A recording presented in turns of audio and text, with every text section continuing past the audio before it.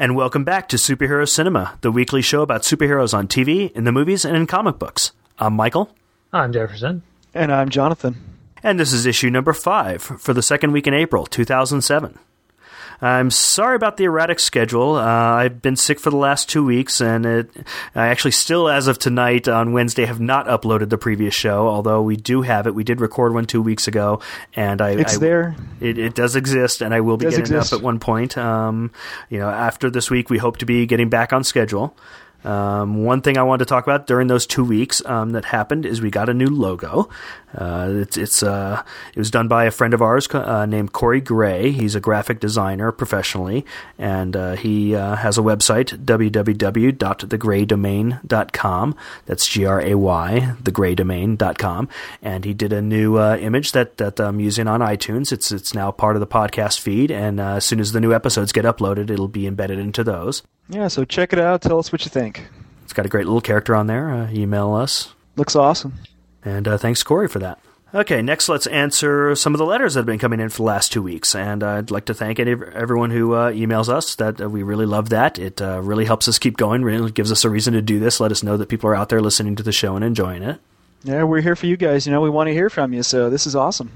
Speaking of fans, the first email had come from Blake, who actually sent us an email that was a Variety casting notice of us being cast in The Dark Knight, after we joked about that as a rumor that we would start, that we would all be playing parts in The Dark Knight. He actually did write up a Variety piece to try to kind of start that rumor going, and I've posted it on the website, so check that out on our website, superherocinema.com. Although I'm not going to be posing in any sort of swimsuits anytime soon, so sorry about that. Well, I had you pegged for the Harvey Bullock role, Jonathan. Oh, wow, Even though I don't know what you look like. I'll try to be a bit more gruff. More like Renee Montoya, so I'm going to... And also in his email, he actually asked some questions. He wanted to know that he had read online about the future Superman sequel, the sequel to Superman Returns, that the villains might be Brainiac and Metallo. He wasn't sure he'd read that, whether it had been Wikipedia or something like that.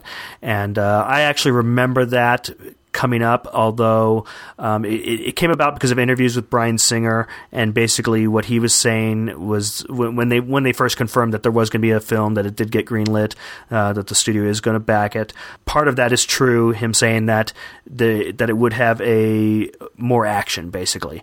It's also been kind of, not by Bryan Singer, but it's been put out there that it'll have a lower budget, which is interesting when you couple that with more action. But Bryan Singer did talk about that it would be more action-oriented. It would be Superman fighting someone that would engage in actual battles with him. Although I looked online and I couldn't find any reference to him ever mentioning an actual villain by name. So Brainiac and Metallo would just purely be rumor and speculation at this point.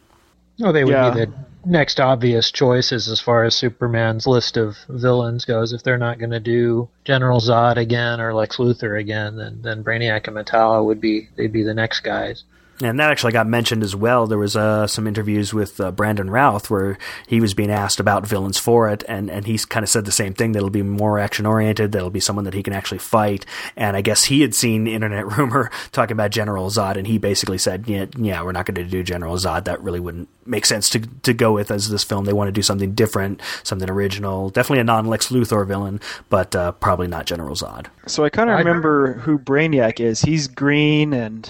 Brainiac originally appeared in the 50s. He was I can't remember if he was a robot or not, but he was an alien, maybe a robot, who collected He was an alien information robot. from planets. Yeah, he was an alien robot, and his deal was that he would go to planets and collect all their data and all their library of information and literature, and then destroy the planet. So he would have the last scraps of information from each planet that he visited. And then later on, they kind of tied him into Krypton, and in the Superman animated series from the 90s, they decided that Brainiac was the computer that ran Krypton, and he did that to Krypton. He was the one that was semi-responsible for it blowing up because he wanted to steal all its data and information, and so that's kind of...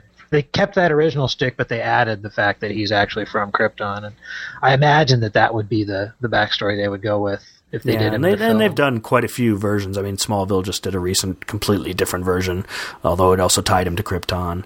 There had been a couple different versions in the comics. I mean, they'd redone him a little bit in the 80s and then scrapped that completely in the 90s.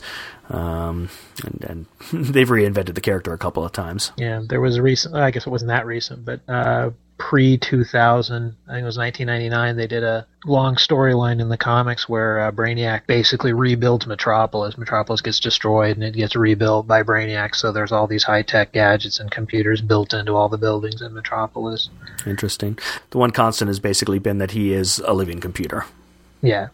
Gotcha. And the Metallo is kind of like that Terminator-looking dude, right? Right. Metallo's, yeah, I mean, the Terminator pretty much says it. He was a petty thug who was in some horrible accident and had his body rebuilt as a robot body, but his power source is a big hunk of kryptonite. That's his shtick. That's why he's so well suited to fight Superman, is because he has this kryptonite power source, and so he can open a little door in his chest and expose Superman to kryptonite anytime he wants. The one incarnation of him I like, when they put him in the Superman animated series in the 90s, he was voiced by Malcolm McDowell, who continued being the voice of that character all the way through Justice League Unlimited.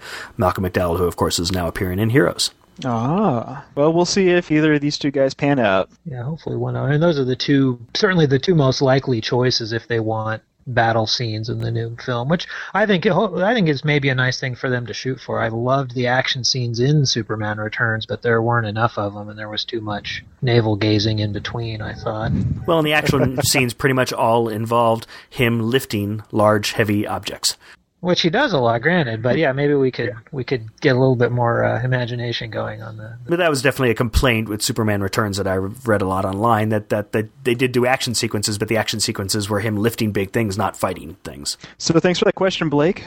Moving on to another email from Jason. This one, he asked a similar kind of thing, something that he had seen online. This is actually, he had read on Will Wheaton's blog that Will Wheaton from Star Trek The Next Generation played Wesley Crusher, and now primarily still kind of acts. He also does some stand-up comedy, some improv comedy, but he's primarily at this point known for his blog, which he's been doing for quite a long time, and one of the more famous blogs online. He had done an entry that basically was talking about an interview with Zack Snyder, the director of Watchmen, where someone had asked him if Will Wheaton would be a good person for Night Owl, and while Zack Snyder obviously wouldn't commit to any casting or didn't say that he thought it was a good choice, what he did say was that he thought it was an interesting choice. He said that's more of the way he's thinking. That's more in line with what he's going for, instead of some of the internet rumor, internet fantasies, people talking Matt Damon or just whoever is the biggest name actor at the time, that it's an interesting casting choice and that he likes that. And that's good news. That's something I like to hear. I think the characters in the Watchmen are so well defined that they're not going to be served by hiring movie stars to play them. Because Matt Damon appears in the Watchmen, you're not going to see the character. You're going to see Matt Damon. He's too much of a movie star. Yeah, and he'll be playing Matt Damon as Night Owl instead of some character being the Night Owl, right? Yeah. And Will Wheaton obviously got into that and said that he would be thrilled to play Night Owl, although he himself doubts it might happen. Yeah, he's a little bit too skinny, if nothing else. Yeah, he'd have to put on like 100 pounds, right? Might be the only time anyone in Hollywood was ever too skinny for anything. And Jason also asked a question about Heroes. He basically wanted us to talk about whether we thought that the hiatus was too long. That he thought his premise or his idea was that had killed X-Files, and he wanted to know that having these long stretches between episodes of Heroes could hurt the show in the long run. Yeah, that's something I was whining about a few weeks ago on the podcast too. Yeah, and actually my take on it is I don't think it does. I think that it hurt X-Files when X-Files was already towards the end of its run. I think when a show is a hit, when a show is big like Heroes is now, I think you probably can move it around, and I think you can go for long stretches, and it's not going to matter because people are going to search out the show because it's a hit show. If it was like, say, the 4th season of Heroes and it went 6 weeks between episodes, I would think, yeah, there's a possibility it won't come back. In this case, I really like it because what they've done is by having these long stretches, they've guaranteed that when they do new episodes, there are no repeats. I mean, they did 11 episodes straight right off the bat, then they did 7 episodes, and they're going to finish up with 5 episodes, and all of that without any repeats, so you get pretty sustained story there. Yeah, I'm of two minds about that. On the one hand, I agree that, especially for a series like Heroes, which is an ongoing story, repeats are a really bad idea because that's just going to confuse a new audience if you have, chapter 4 and then you go to a repeat of chapter 1. On the other hand, I do agree that I don't like the long gaps between episodes. I mean, it's not enough to make me stop watching the show, but he did make a valid point in his email about how occasionally the fill-in show will end up doing better than the show that it's filling in for. That certainly isn't going to be the case with Heroes. I think Heroes doesn't need to worry about that, especially now since it's so fresh and new and it is a huge hit show, but it could be a danger for the future if they and it could be a danger for other similar shows. Well, I think that since Heroes isn't the first show to have done this, I think that your audiences are a little more okay with the types of shows when they take these long breaks. Like Lost has done it, 24 has done it. So I think that so long as you build a loyalty for a show, fans will come back. They'll be okay with the break. They know that they're willing to make this kind of sacrifice in order to have these long, unbroken strings of shows. They'll forget about the long break as soon as it's back on again. I think you're right about that. I think it's kind of borne that out just to compare it to what it's closest to, which you just mentioned. It was Lost. I mean, Lost just had a long break that people were really, really complaining. I mean, it was quite a long break. It was several months. And they came back, and their first couple episodes back were really low ratings, and everyone was kind of worried, saying, is Lost done? But then from my understanding, they've really kind of hit their stride in the episodes since the episodes have been getting better, and people are coming back, and the ratings are better when the show's better. Yeah. Right, exactly, and that's not a factor of the fact that they took a long break, I think. I think it's just the fact that Lost is having some problems, but go check out a Lost podcast if you want to see that kind of... Okay, so moving on to another email. This one comes from Jeff from Thornton, Colorado, which is kind of in mine and Jonathan's neighborhood. What's up, Jeff? He asks us, in general, what superhero characters not currently being done or done before would you like to see made into movies or TV shows? Wow, we could do a whole podcast just about this. Yeah, we could spend quite a time on that, but let's just throw out a couple. My list is endless. A lot of my favorite comic book characters, though, aren't necessarily superhero characters. So I'm gonna expand Jeff's question to include non-super comic book characters. Of course, my all-time favorite comic book character is Jonah Hex, who was a DC Comics Wild West character. He was the series was relatively popular. In the 70s, DC was publishing a whole line of westerns, and Jonah Hex was the most popular one. And they've occasionally done revivals of him. They did a revival in the 90s where they kind of made it more of a horror title where he fought zombies and evil sorcerers and stuff. And they did a spin-off series in the 80s where they sent him into the future, and it was a science fiction thing. I remember that. That was called just Hex. Hex, yeah. And they currently are publishing a series which is back to just fairly straightforward Western action. But it always had kind of a sinister bent to it. Even if it wasn't outright supernatural horror, it always had a bit of a horror edge to it. And I think he'd make a great film character. And they have done several times in the comics. They've established that he exists in the DC universe. So he's traveled in time and met most of DC's major superhero characters. Right. He's appeared in the Justice League Unlimited series. He appeared in Batman. He appeared in Batman, and when he appeared in Justice League, he was played by Adam Baldwin from Firefly. But I would love to see him get a film. I think he'd make for a great, especially if they went with the slightly more supernatural horror element of his story. Yeah, I would say if you can do that, then that would make it interesting, because otherwise it would just be pretty standard Western stuff. Yeah. It would be Clint Eastwood in Unforgiven, basically. Yeah, well, yeah, somewhat. I mean, not really. But yeah, if you mix in some of the kind of horror, fantastical elements, then you've got something interesting there. Yeah, exactly. Another one of my favorite comic characters is Jon Sable, who was an independent comic published it was very popular in the 80s. It's currently being reprinted. He did have a very short-lived television series. Very short-lived, very horrible television series. It was lasted for, I believe, 8 episodes, and it was bloody awful. I'd love to see him done right. I remember that series. I actually watched it. Yeah, so did I. I used to have a run of the whole series on very cruddy video cassette at one point. Great Mike Grell character. Yeah, Mike Grell, who rose to prominence doing Green Arrow. And the Warlord. Who is also on my list of characters I'd love to see in film. Other characters that I'd be interested in would be The Question, who's been kind of... you stole one from my list. Good choice. And he's been in the public's eye right now because he's been a major character in DC's 52, their year-long series, their year-long event series. Now, I thought about this one, and the question was the top of my list, but after thinking about it a little while, I did say to myself, but not as live action, only if he could be done as a direct-to-DVD animated. Really? Would you keep Jeffrey Combs as the voice actor?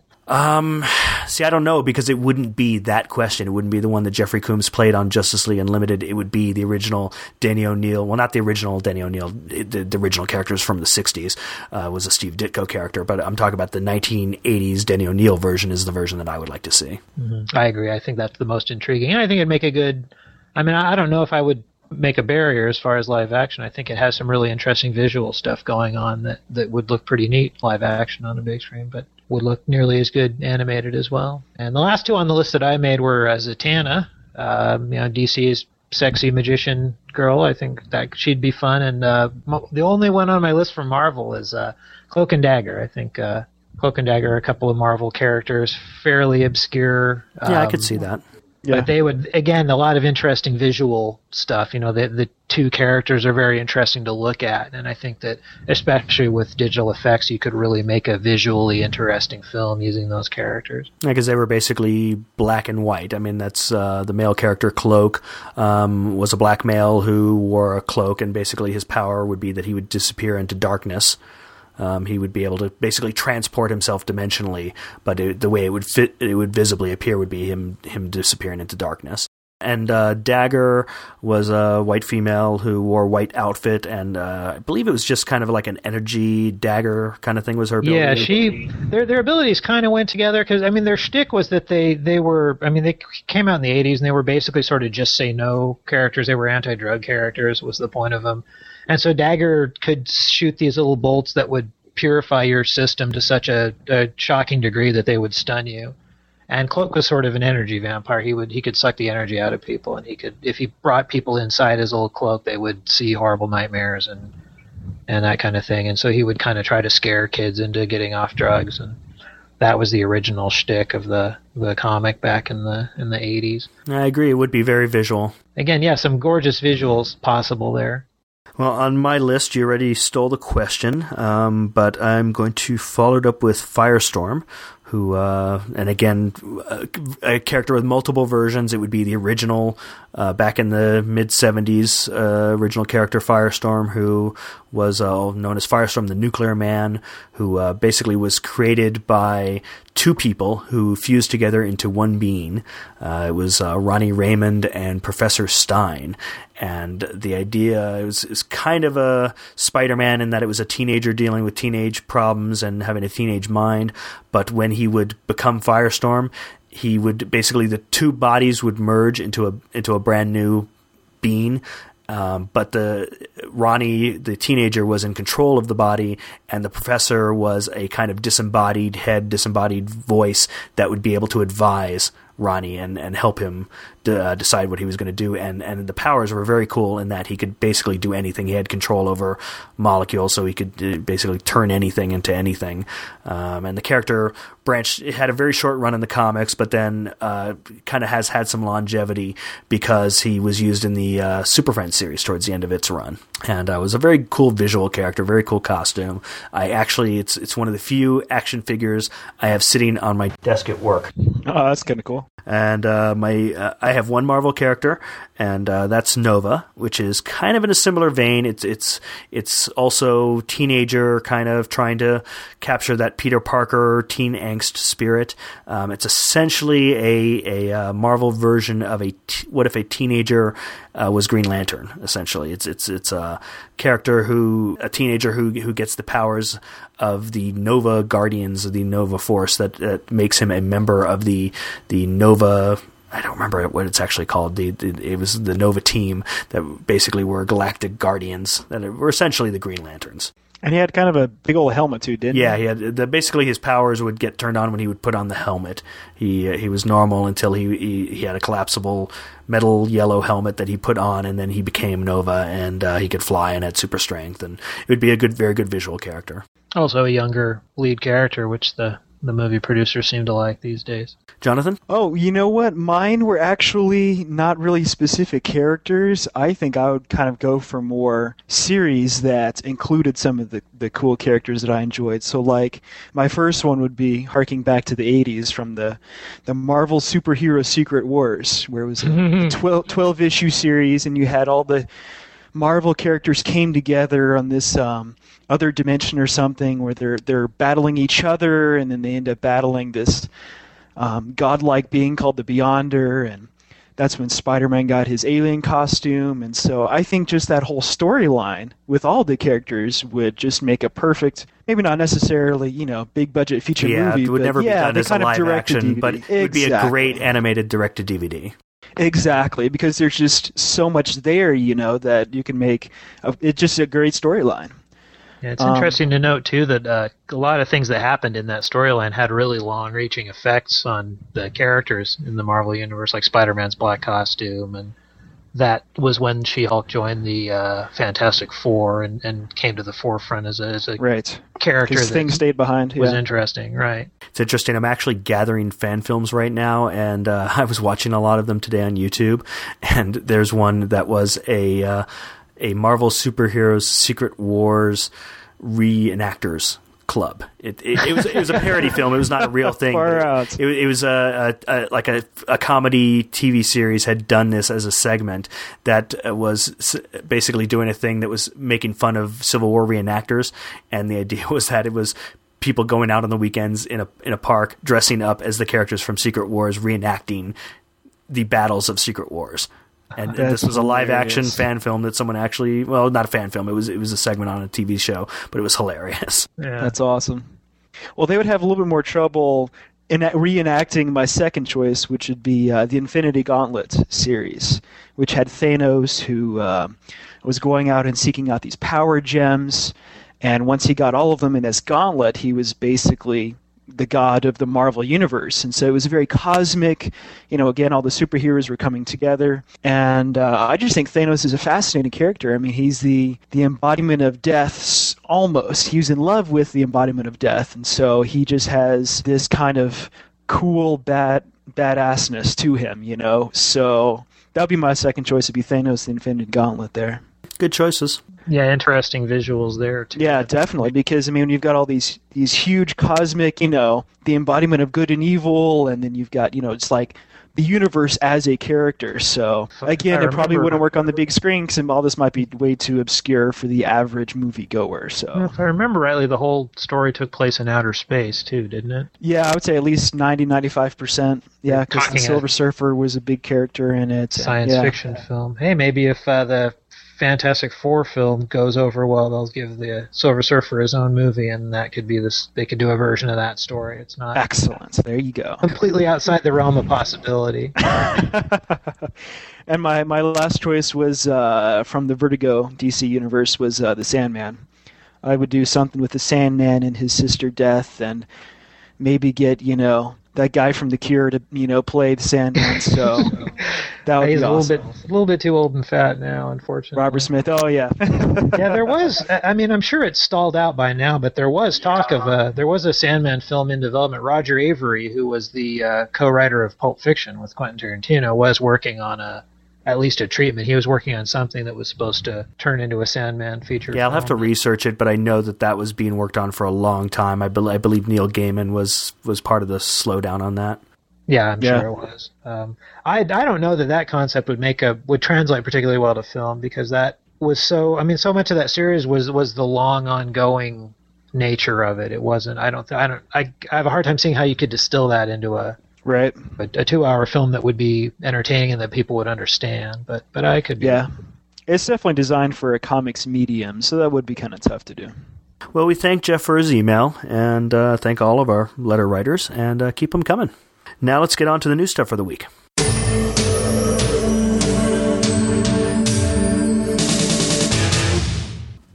Let's talk news. You can always get additional info and links to these stories on our website, superherocinema.com. The front page of the site will always keep you updated on the latest info about superhero movies and TV shows from all over the web. So first up, it's a current update on box office. 300 has now made over $367 million worldwide. $194 million of that is just in the U.S., so it's done quite a bit foreign. It's a huge success. Definitely a good thing. Yeah, definitely. I think they made their money back there, didn't they? Oh, yeah. And then some. Exactly. I think that's great news. But it bodes well for comic book movies in general, but it also bodes well for the approach of letting directors who know what they're doing just get on with it and not interfering with them. I mean, my sense was that because he wasn't asking for all that much money, they just let Zack Snyder do the movie that he wanted to do, and it ended up being a huge success, and they're making tons of money off of it. So hopefully this will sort of send a message that this is how you make lots of money off your movies, is that you hire competent directors and writers and let them do it and don't interfere with them too much. Well, there's 100 years of film studio history fighting against that. I know. But let's hope they get the message. Yeah, so look for the sequel come to theater near you, 301. Right. knowing the theaters, knowing the system today. Well, Frank Miller did actually say that he has a sequel in mind for it, so who knows? Maybe 301 isn't too far off either. Oh boy. Okay, The Incredible Hulk, which is starting to shoot this summer. It will shoot in Ontario, Canada. And the reports are that it's actually already starting to take up several large sound stages, and that they're running out of room. They're trying to figure out where they're going to fit all the sets and everything. But it definitely means that it's moving forward, although there is still no casting announced. We still have no Bruce Banner. I'm sure they're talking to lots of people. They're just not ready to make an announcement yet. The director of that, again, is Louis Leterrier, who directed The Transporter. The script is by Zach Penn, who wrote X2, X-Men 2. And the newest information is that the studio or the company that is creating the CGI Hulk for the film is Rhythm and Hughes, whose past creations include the pig from Babe and Aslan, the lion from The Lion, the Witch, and the Wardrobe. This is actually their first human-like character, and they actually got the job after spending several months doing research and development on creating an actual CGI Hulk that they were able to present to the studio and show where they were going on that, and the studio liked it, and they got the job. So we're certain now that this film is being made, they're pretty much completely disregarding the Ang Lee Hulk. I don't know that it's completely disregarded. They still haven't said whether it's going to be a direct continuation or a complete reboot. In all likelihood, they're still going to act as if that film happened, but thematically, stylistically, story-wise, they're not going to do a direct continuation of it. My hope is that they just basically use it as establishing that the Hulk exists, that there's been an origin, and that they don't have to redo that. Right, which would probably, that would be a good idea. But definitely there's no casting carryover or anything like that. There's no direct visual carryover. It's a totally brand new CGI Hulk, obviously, because they can't use Eric Bana. The CGI was based on him. In casting news, Eric Johnson, who played Whitney, that was basically the rival to Clark and the football hero and Lana's original boyfriend from Smallville, has been cast as Flash Gordon in Sci-Fi Channel's Flash Gordon TV series. This sounds like fun to me. This was the first I heard about it was when I read the show notes for tonight, but it sounds, I've always thought Flash Gordon was a cool, neat visual idea that I think could be fun as a new series. Yeah, it'll be interesting. They're obviously going younger, which is kind of cool. I'll be curious to see what their take on it's going to be. And Leslie Bibb, who most recently was seen in Ricky Bobby Talladega Nights, although not by me. She was also in the series ER, and I actually do remember her from the series Popular. She's been cast in Iron Man as, quote, a fast-talking reporter. Obviously a new character for it. I don't remember a character like that in Iron Man, so someone just for the movie. And another Iron Man note, we were talking a couple weeks ago, kind of speculating when we were going through the casting, and we listed Robert Downey Jr. is Tony Stark Iron Man, and Gwyneth Paltrow is playing Pepper Potts. We kind of talked about whether she would be a love interest or not, kind of saying, if you're going to spend all that money and get Gwyneth Paltrow, you would think she would be a love interest, although Pepper Potts, I don't think has normally ever been a love interest for Tony Stark in the books. There were several photos from the set that were leaked out to the internet a couple weeks ago, and among those photos was a picture of Robert Downey Jr. and Gwyneth Paltrow kissing in character, so we can kind of figure it out from there. And we're back to our love interest argument again. She's got to be a love interest. Whether she couldn't just be the spunky secretary sidekick. Can't just be the sidekick, yeah. Maybe she's the spunky, risque sidekick. Maybe she so. shouldn't have been kissing him. Who knows? Yeah, well, we can't really criticize this movie yet since it's not even done. Yeah. So, they're shooting right now, so yeah, we're not going to, say something doesn't work when we haven't actually seen it yet. We haven't seen it. Sure. A love triangle with Tony and Rhodey could be interesting. Yeah, exactly. And that could actually fuel drama for the story as opposed to just being attacked on extra. So, here's hoping. We'll try to be optimistic. In producing news, Lauren Schuler Donner, who has been the producer on the X-Men films, she was also the producer on Constantine. She's also produced a whole lot of other films. She also happens to be director Richard Donner's wife, the director of the Superman films. She is also responsible for the upcoming Wolverine and Magneto spin-offs that they're supposed to be doing, although those are not actually shooting or anything, but they have been planning on those. Her newest project that's been announced is she is going to be producing DC Comics' The Metal Men. Oh, this could be fun. Again, and interesting visual possibilities there. The Metal Men are, I think it's 5 different characters who are all different types of metal, and they can stretch and do the kinds of things that the Terminator, if the enemy in Terminator 2 did. Yeah, they could kind of sploosh around, and a lot of opportunity, of course, for CG effects.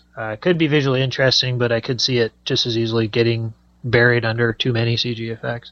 You'll all note that the Metal Men did not make any of our lists of characters that we'd like to see turn into films. No, but I do imagine that they made the list of cheapest DC properties to pay for. Yeah, that's probably true. Moving on, another producing note, actor Ben Stiller, who has his own production company, because almost all actors have their own production companies, which basically means that they just function as a creative producer. They basically buy properties, pay for things, own books, own things that they can turn into movies at some point. He is producing an animated film for DreamWorks Animation. These are the people who brought us Madagascar, Shark Tale, and Over the Hedge. I don't necessarily say that as a good thing. They're going to be doing a film called Mastermind, which is going to be a CGI animated film, kind of a superhero bent. Could be good, could be bad, could be funny, could be Incredibles, could be Metal Men, who knows. The take on it is that the villain, who is the hero of the movie, Mastermind, but Mastermind is a villain who in the first scene of the movie accidentally kills the hero that he fights against, Uberman, and spends the entire rest of the film trying to figure out what his life means now. He kind of goes into a malaise about what he's going to do with his life now that he has no villain to fight, or no hero to fight. Sounds very existential. It's a cute idea. It could be. It could be an Incredibles, but it could just as easily be something lame too. It really. The idea is it's a nice starting point, but it really depends on where they go with it from there. And as Michael sort of alluded, DreamWorks does not exactly have a stellar track record in this regard for their animated film. They're definitely always running kind of second best to Pixar. Well, let me kind of amend that. They did have one huge success, which is Shrek, which is just now coming up with the third one that came from DreamWorks Animation, and I kind of skewed the list a little bit with ones that I didn't think were as good. Shrek definitely is good, and they've done incredibly well with those films. On some DVD releases, which we kind of talk about each week, almost every week they kind of announce more DVDs that are superhero related, which I enjoy because I want everything that's ever been existing for superheroes to be out on DVD. Well, let's think about that for a second. Ghost Rider. They've announced will be out on DVD June 12th. There will be 2 versions. There'll be a single disc, just the movie, and a second disc extended, or 2-disc extended edition with additional things on the second disc. Also on DVD, coming July 24th, is The Secrets of Isis, the 1970s children's series that was a spin-off of the Shazam live-action series. The entire series will be available this summer. This could be actually kind of interesting because DC has kind of readopted this character, and she's another character that was featured heavily in the 52 event series that's been going on, and so they've established her as a current character in the DC continuity. So it could be fun to watch the origin of the character. On the other hand, it could be bad 70s television, I guess. It was bad 70s television, but it was bad 70s television that I grew up with, so I would like to see it again. Since it's probably been 30 years since I've seen the show. So you're going to be buying a little piece of your childhood there. So this one's a little different and a little interesting. Wizard Magazine has a report about David Goyer, the screenwriter and director. He was the screenwriter of all the Blade films, the director of the third one. He was also the screenwriter of Batman Begins. And we discussed him a couple weeks back as being the screenwriter of The Flash, although he's now left the project and they're continuing to work on it without him. He has sold a project to DC, or to Warner Brothers. Now, just to kind of talk about what this means that he's made a deal with Warner Brothers. They've paid to put this for him to develop this as a producer. It doesn't necessarily mean it would definitely happen. It just means that it's something that's going to be worked on. He's not actually writing this, he's producing it. It's a project called Supermax. And the concept is that Supermax is not a character. Supermax refers to a prison it would be a maximum security penitentiary for rogue superheroes and for superpowered villains that would be able to contain villains and heroes with powers. And the idea of the story is that it would take a hero, Green Arrow, who would be basically only as Green Arrow in about the first 10 minutes of the film. He would then be captured, falsely accused of a crime, forced to reveal his identity through the course of his trial, be out of costume. Basically, if you're familiar with Green Arrow, the character always has a goatee. They'd shave his goatee and put him in the maximum security penitentiary for supervillains. And then at that point, it's basically an escape from prison film. The idea is that Green Arrow is in there with villains, and in there with villains that he's captured. But eventually, in his intention to escape, he has to team up with the very same villains that he put in there in order to get out. Wow, the saddest part about that is he has to shave off his goatee. So it's a really intriguing concept. It's obviously, if it's licensed, since it's a licensed from DC concept, it would be a huge opportunity to put a lot of B and C list DC villains. Which he said his intention would be to have a lot of villains who you'd recognize them by their powers. You might, if you know the comics really well, you might recognize them by their real names, but they wouldn't be using their supervillain names necessarily, and they'd all be out of costume. They'd all be basically wearing prison uniforms. So it's kind of for the fans. If you know the characters from the comics, you'll recognize them. You'll be excited by that. But if you don't, you won't care. Yeah, and that, I mean, to me, that could kind of, in a way, be a danger that could shut the film down or shut the story down. That was something that I thought the X-Men films, that was a direction that they were sort of spiraling towards, especially the third X-Men film. Too many characters from the comics whose only function in the film was to be a character from the comics that they shoved into the film. There were so many characters that didn't need to be there. They just put them in because somebody was thinking, ooh, wouldn't it be cool if we put this character in? And so I think with a concept like this, it sounds really interesting, but it could easily devolve into nothing but cute references to comics that only a very minuscule amount of the audience is going to get. But that said, done right, it could be a lot of fun. I love the idea of the Great Escape with supervillains, which is essentially what it is. Right, and the character being Green Arrow is essentially incidental. It's just superhero in the prison having to team up with the villains that he's fought against previously. Yeah, I'd be interested to know what the thinking was, why they settled on Green Arrow and not somebody else. Whether it was because he's been in the public eye because he's been on Smallville, or whether they're thinking the other way and he's obscure enough that they can make massive changes to his character for a film and people won't matter.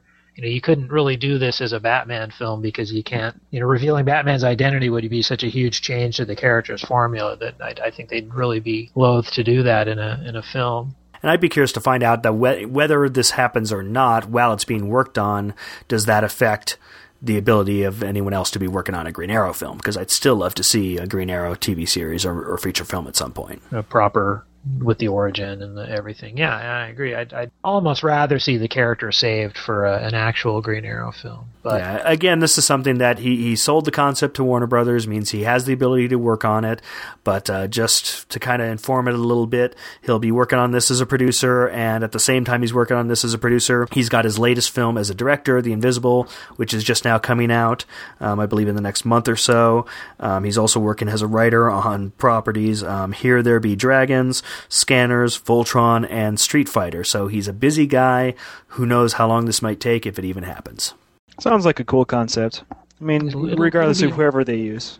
It'll be a story to watch with interest anyway. Now let's get on the rumor treadmill, where we talk about casting and other info that hasn't been verified yet, but might be of interest to us.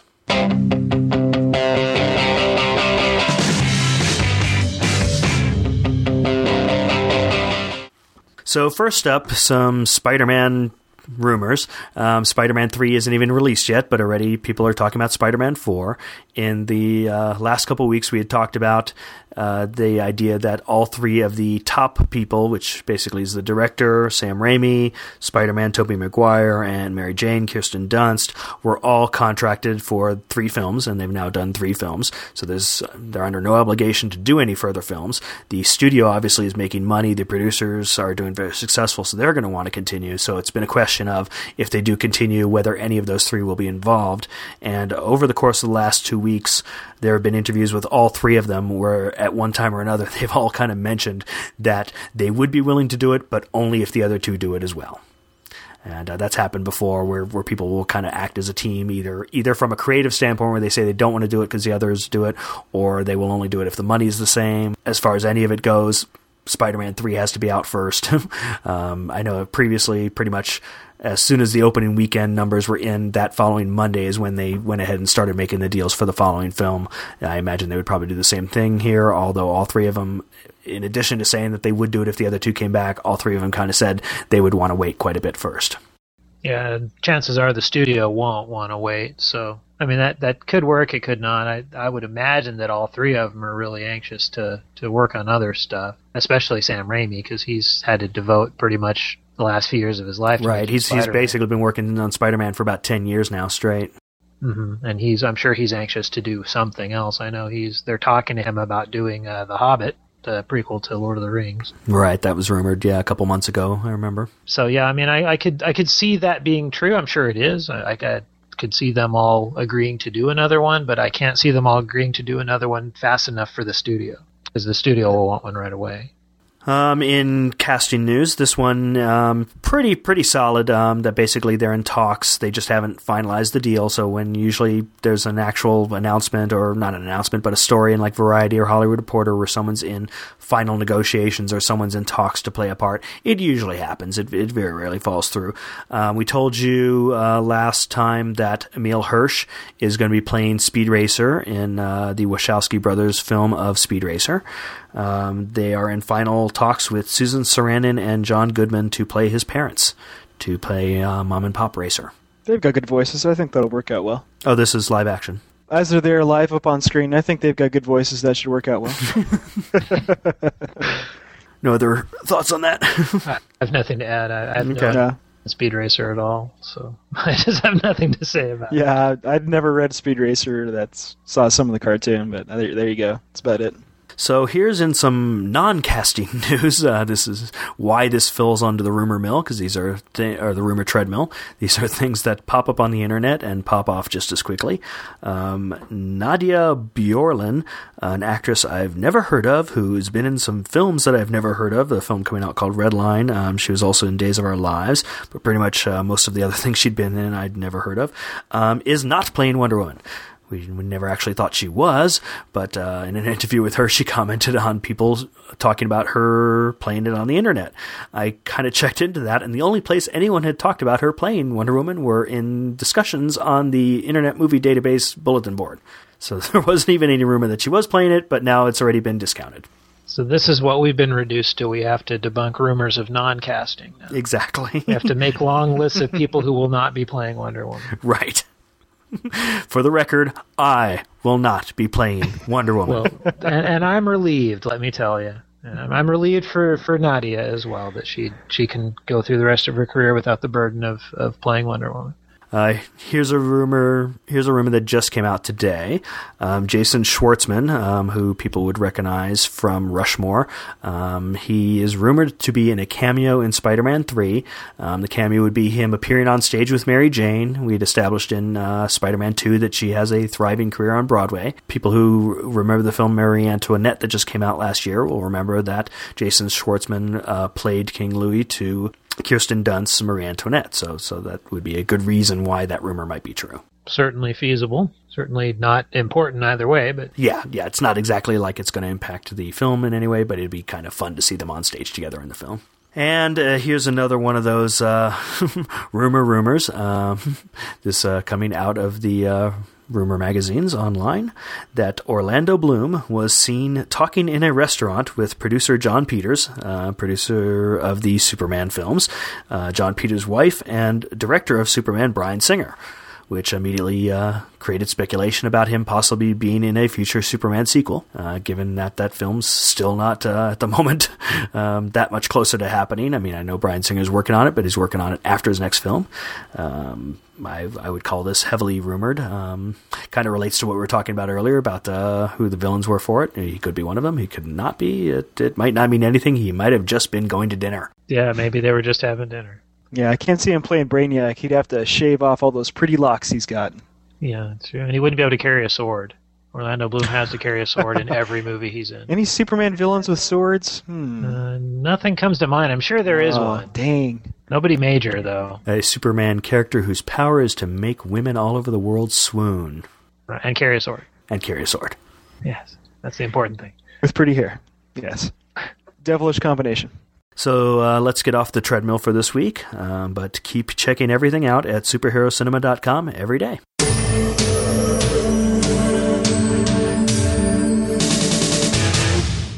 So that's going to wrap it up for this week. If you haven't already, click on the subscribe link on our website to subscribe to the podcast, or find us on iTunes by searching for Superhero Cinema. If you have any news stories, suggestions for what you'd like us to talk about, or any comments on the show, we would really love to hear from you. Send us an email at podcast@superherocinema.com. You can even leave us voicemail on Skype. Our Skype name is Superhero Cinema. Thank you, Jefferson and Jonathan. Thank you, Michael. And thank you, Michael. And thank you to our listeners for joining us. We hope you keep showing up for Superhero Cinema. We're saving the world one fan at a time.